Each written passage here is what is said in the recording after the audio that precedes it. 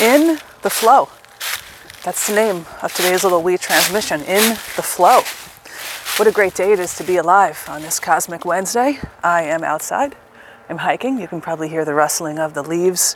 Lots of leaves on the ground, crunchy, autumnal, and my feet are out too. I'm wearing my barefoot shoes that are barefoot sandals. I'm going to have to get a pair of boots pretty soon for all the winter hiking that I'm sure to be doing and orating these transmissions as we go into the cooler months of the year. But I'm feeling really good in this crisp weather. And that's a good sign. That's a sign of metabolic health. If someone can take a little bit of the cold, think about our ancestors. They weren't, bundled up to the gills because they were eating the right food and they had the right lifestyle, of course. And it's harder and harder these days to get things right because of all the disinfo and because so many of us were born into foul habits. So into the flow, or in the flow, rather. I want to talk about 7 facets of spiritual awareness, which essentially are really just facets of esoteric health. I like that little phrase right there, esoteric health. And esoteric health to me is a sign of spiritual awareness, I guess, and looking at health through a different lens, not just seeing health as, eating enough and sleeping enough. Those things are all super important, obviously. But here are some facets of spiritual awareness, which essentially, like I said, esoteric health. And it really gives me an idea, and I'm sure you listening to this as well, about how health is not just physical health. It's so much more than that. And if we assess our health from a perspective of spiritual awareness, we'll be able to get even a deeper idea of what health really is. So life can be a treadmill of mundane details, or it can be an inspiring adventure of uplifting experiences. And of course, this is true depending on what your life is like. Maybe there have been times when your life has been mundane, and maybe there have been times when your life has uplifting experiences. Maybe it's a mix of both. But leading a stimulating life that doesn't have an overarching essence of being mundane is really important, especially in this world that has a lot of drudgery, looks quite unappetizing in many areas, besides, the beautiful natural ones. It's easy to fall into the treadmill of mundane living, and that's why I think so many of us are geared towards things that induce escapism. As Terence McKenna says, a doorway out of mundane. I mean, who wants to live a mundane life? I don't think anybody does, consciously or subconsciously or unconsciously. There we go. So here are some facets of awareness. And the first one is flow, something that I really think the modern lifestyle tries to obliterate as much as possible, especially with all the dopamine hits of all the notifications on one's mobile. I would advise those listening to delete or turn off as many notifications on your mobile as you can, and to unsubscribe to just all the mundane email and the stuff that you probably don't even look at. Who needs that coming into us? Whether we choose to not look at it or not, who even needs it coming in? So squelch it before it can get even, access to you. So number 1 is flow. That's why I call this in the flow, because I feel in a way that flow is the beginning of all this spiritual awareness. Even being able to get into that flow state is really difficult for people who don't have enough energy.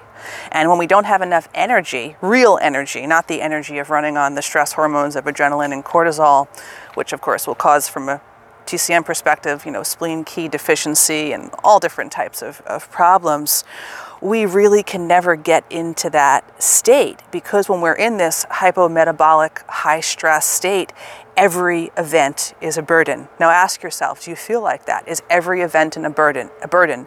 Does everything lead to the doom and gloom feeling of anxiety, the what if?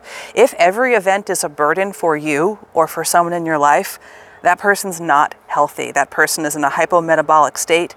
They've down-regulated their organs because they're not getting the nourishment and they're terribly stressed. It's no way to go about life, everything being a burden. What a terrible way to go about existing when everything could be sweetness and lusciousness and a jewel, as opposed to seeing everything as a burden. Chances are people who see every event as a burden also get set off really easily by things. I'd recommend a media fast if anyone is thinking that every event is a burden. So flow. A sense of flow attracts synchronicity into your life's events. This almost magical sense enables you to always be in the appropriate place at the appropriate time in order to gain the most out of your experiences that complete you, your inner self, planned for this life. So being in the flow. One of my favorite ways to get into flow is cooking and probably broadcasting too. But of course, that's a much later habit that I've delved into. But yeah, cooking is really a way that I've always historically for decades found my flow. And writing too. Number 2 facet of spiritual awareness and esoteric health, unconditional love. You develop a sense of unconditional love for the inner spiritual essence of all humans that you connect with in your life. And this sounds a bit neutered age to me, but maybe if we see it from more of a TCM or a GNM perspective, it'll make more sense than just seeing it from the allopathic perspective of things. Even the difficult people, as they are often holding up a mirror for you to understand an aspect of past habits, which deep down you would like to examine at this time. And yes, it can be that, but sometimes it's a strain and it's a nuisance to be around certain people, places, and things that just don't have it together. And there comes a time when maybe we have to make a choice that's often difficult, where we have to extract ourselves from those situations, no matter how permanent we've made them. And of course, nothing's really permanent in this life. I mean, some things sure do feel like they are, but life itself is not permanent, so how could anything in life really be permanent from the big perspective? So a sense of unconditional love naturally includes full acceptance of yourself just as you are. That's the real important asset of it, or facet, with the personality that you adopted for this lifetime of experience. And of course, our personality can change. I know a lot of times they tell you in allopathy your personality is set. That's a hoax. Everything in allopathy is a hoax, or at least 99% of what they say is a hoax. You can obviously change your personality, but you have to want to. And you can't expect someone that you're working with, like a counselor or anything like that, is going to do the work for you. You have to do the work yourself. And with me, the most successful clients I've worked with have been the ones that have put in the work themselves. They haven't been the ones that have said, fix me. And of course, it's no one's job to fix somebody else. They can give them ideas, they can support them, they can be there to hear and witness what they have to say, but you've got to do the work yourself. You know, so many people just have that perspective of, oh, I can't do this, I can't eat that. Well, then I guess you won't be doing it, right? You can catch those old thought patterns of self-criticism and remember that you live in a universe which is naturally full of love and unconditional acceptance. And I know even without the frame of the movement, just the frame of living in this Zao sludge culture, we oftentimes don't think in this way. We think in ways of everything is fear and terror, even up to the point that some people are believing, you see like on Juggle, this absolute Zao sludge nonsense. Any day now, meteor is going to hit Earth. I mean, come on. It's just, this is theater for me. I get laughter yoga out of stuff like this. I hope you are too. Number 3 facet of spiritual awareness and esoteric health would be abundance. And of course, we live in a world that promotes scarcity. Not enough room for all the people in the world. You know, too many people eating all these cows that are causing farts. You know, that's causing, quote, global warming. Everything is based on scarcity mentality. Accept abundance as the natural flow of the universe. Forget those opinions about there being something wrong with money. And of course, there's nothing wrong with money. Many people's attitudes about money, that's the problem, but money itself is not the problem. That's like saying a certain food was terrible for everyone. No, it's the person's body that cannot digest the food based on their conflicts and their state of their terrain inside being, you know, on the fritz, essentially. So forget those opinions about something being wrong with money. It's a form of energy, yeah, and the universe is filled with energy, obviously. Life gets a lot more convenient when you are abundant. It really gets inconvenient when you are not. When you follow the innermost joy, you find yourself doing work that you love and find absorbing. When you find your work absorbing, you become very good at it without feeling that took a lot of effort, right? And I've noticed this so many times in my life, even thinking back to times when I've done things in the culinary milieu and I would leave whatever I did and I said, wow, they actually paid me to do this. They paid me to cook. They paid me to do this lecture. Damn, I would have done this for free. I had so much fun, right? That's how your work should really feel. And I feel like that now when I'm doing the work that I'm doing, whether I'm doing these shows or I'm counseling other humans, I feel exactly the same way. When you're highly skilled, employers and customers alike hear about you by word of mouth, and they seek you out. Follow your inner joy, and it's the secret to finding and developing an occupation or passion that brings natural abundance. Yeah, so if someone really hates their job or their place of employ, that is not going to help with spiritual awareness or esoteric health. Number 4, intuitive insight. Both men and women find that with regular spiritual practices, their sense of intuition develops smoothly and naturally. Soon, your insights grow to become very valuable in dealing with the challenges of life. And yeah, if you can tune in, which I know is harder and harder these days because of all the distractions, but really tuning in and taking a step back when you feel uncomfortable and saying, why do I feel this way? Why is this happening? Have another cascade of events happened in the past that led me to feel the same way? And that's basically the essence of Germanic New Medicine. It's picking up on these patterns, what they sometimes call a track, if it's a conflict that keeps on replaying like train tracks. So to get this intuitive insight, it takes spiritual awareness, but it also takes the esoteric health of being metabolically balanced. It's a game of both, and it's kind of, maybe it's ironic or weird or just humorous that so many of these supposed spiritual gurus don't have the esoteric health. They may have some level, possibly convoluted, of spiritual awareness, but they really don't have that esoteric health, that metabolic health, that healthy organ health, that sense of ease, because so many of them are stuck in the sludge religious psyops of, not eating all the foods out there. Like, vegetarianism is a big thing for a lot of, quote, spiritual people, and there's nothing spiritual about starving yourself. That just sounds like a Zog psyop to me personally. Number 5 facet of spiritual awareness and esoteric health: creativity. A growing sense of creativity becomes apparent when your spiritual practices become your daily routine. You discover new ways to achieve results because you see situations from a broader perspective. And yeah, so important to have creativity, a sign of having a healthy second chakra. And of course, creative energy is sexual energy. So those two things work together. But staying creative, being creative, that's a sign of health. That's a sign of living a stimulating life, creating as opposed to consuming. And of course, it's okay to consume certain things out there like this broadcast and other things that are feel good and help with awareness, but we want to spend the majority of our time in the flow of creativity as opposed to consuming over and over and over. Especially for women, that's a very young and masculine place to be, to constantly be taking in all of this information. We don't need that. We can rely more heavily on our intuition. Number 6, wisdom. Advances in spiritual wisdom and understanding come from spiritual awareness and esoteric health. In things like meditation, it's important to let distracting surface thoughts dissipate so that deeper realizations may surface at the time they are needed.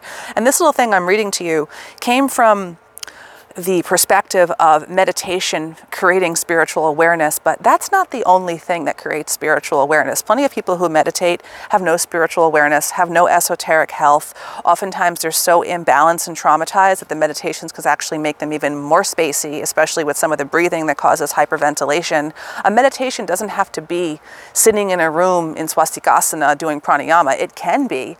But just taking a walk in the woods can be meditation too. Lovemaking, chanting, cooking, it shows up in many different ways. And finally, number 7, raising world consciousness. When you detach from worldly concerns and express a higher frequency of consciousness, the conflicts of the lower frequencies of consciousness become automatically healed. When you let go of any form of conflict within yourself, you are able to rise to a higher frequency of consciousness in a state of harmony and balance. And this is really important, especially as the world becomes more crazy, more Kali Yuga-ish, more accelerated in all the Zio sludge agendas that are just, top-notch perversion, top-notch inversion. It really takes, I think, a lot of spiritual awareness and esoteric health to say, we're going to be okay, or I'm going to be okay. We are eternal beings. Personally, I don't really worry about what's going on in the world. It's not because I shun myself from it. I don't spend a lot of time looking into the minutia of what's occurring. But I'm content knowing that it's all going to be okay. And it's not because my head's in the sand or up my bum or something like that.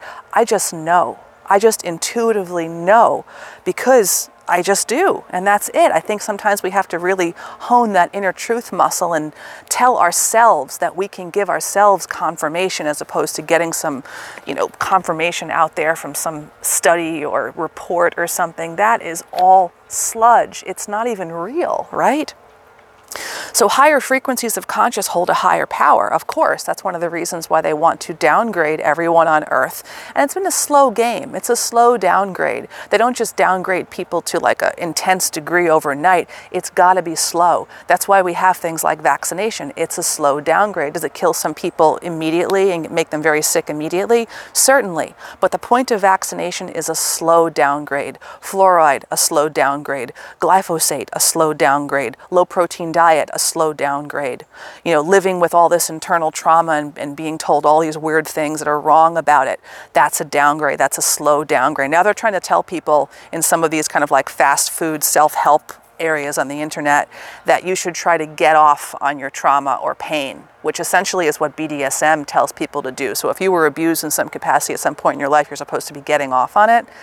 That doesn't sound like healing to me. That sounds like you're getting deeper, deeper into the trauma. So there's a lot of sick stuff going on out there that is really designed to degrade and lower people's vibe. And of course, it's so much easier done to people who don't have the foundation of a strong diet. When I first originally got into health many, many decades ago, I guess probably as a I don't even know. I mean, I grew up macrobiotic, so it was always kind of a facet with the philosophy and everything. But I always knew that diet was so important. And yes, it's not everything, but it's really important. So if you don't have that as your foundation, you really can't expect to have the spiritual awareness or the esoteric health. It's part of the framework. It'd be like building a house with no foundation. It would just be a house of cards that you could blow down. The power ratio of spiritual consciousness to conflict-oriented consciousness is many thousands to one. If you allow balance to enter your life through a spiritual state of consciousness, it will manifest immediately and very powerfully in your daily life. You will also be helping to raise the planetary consciousness in a very powerful and constructive manner. And yeah, we're just a drop in the bucket, but our drop matters if we're all working for the same goal, right? The same Taoist National Socialist goal, regardless of essentially our race, because that's a template for everyone, right? Remember, it's not just NS Germany. Muammar Gaddafi was using it in Libya before he was, euthanized by Zog. Euthanize isn't the right word, murdered by Zog. But this is a tablet or a template that works for all humans. And of course, within the context of that, we're always going to gravitate to our own race or species. That's just the beauty of nature, right? We really want to preserve that amazing diversity, not diversity. So a little bit there, 7 facets of spiritual health and spiritual awareness and esoteric health. And I'll leave with a personal note of information that came to me. I think it was it was last Wednesday, actually. It was 11/2. I decided to party with the mushroom. And the mushroom told me, let go of all attachments. And then I drew this really interesting picture of the mushroom afterwards, laying on a chaise lounge, like one of those 70s style chaise lounges with his or her. I'm assuming the mushroom isn't even having a sex. Not that the mushroom is a tranny or anything like that. I think the mushroom is beyond the binary of sex, if that makes sense. So the mushroom was there. I don't even want to call the mushroom a they, because I don't want to use any of their language. So I drew this picture of a mushroom on a chaise lounge with its hands behind its head, wearing like a sleek pair of Ray-Bans, kind of like a vintage 70s, 80s kind of flair. And the mushroom was saying, let go of all attachments, because the mushroom told me, let go of all attachments. So I'm telling you what the mushroom told me, let go of all attachments. If you really want to upgrade your spiritual awareness and your esoteric health, let go of attachments. That's the way to do it, right? And I'm not saying let go of the attachments of, eating a healthy diet or taking a shower. I mean, that's not really what I'm talking about. I'm talking about letting go of attachments that keep us in this low vibratory, mundane treadmill. That's essentially what I'm talking about. They keep us in this codependent thing, this conundrum, essentially. So that's all for I have today for this little tidbit in the flow. I hope you're having an amazing day wherever you are in this big white world. I'm going to continue now on my walk, enjoy the beautiful air, beautiful surroundings, and we'll be connecting again soon on the next transmission. All right, everybody. Sat Nam.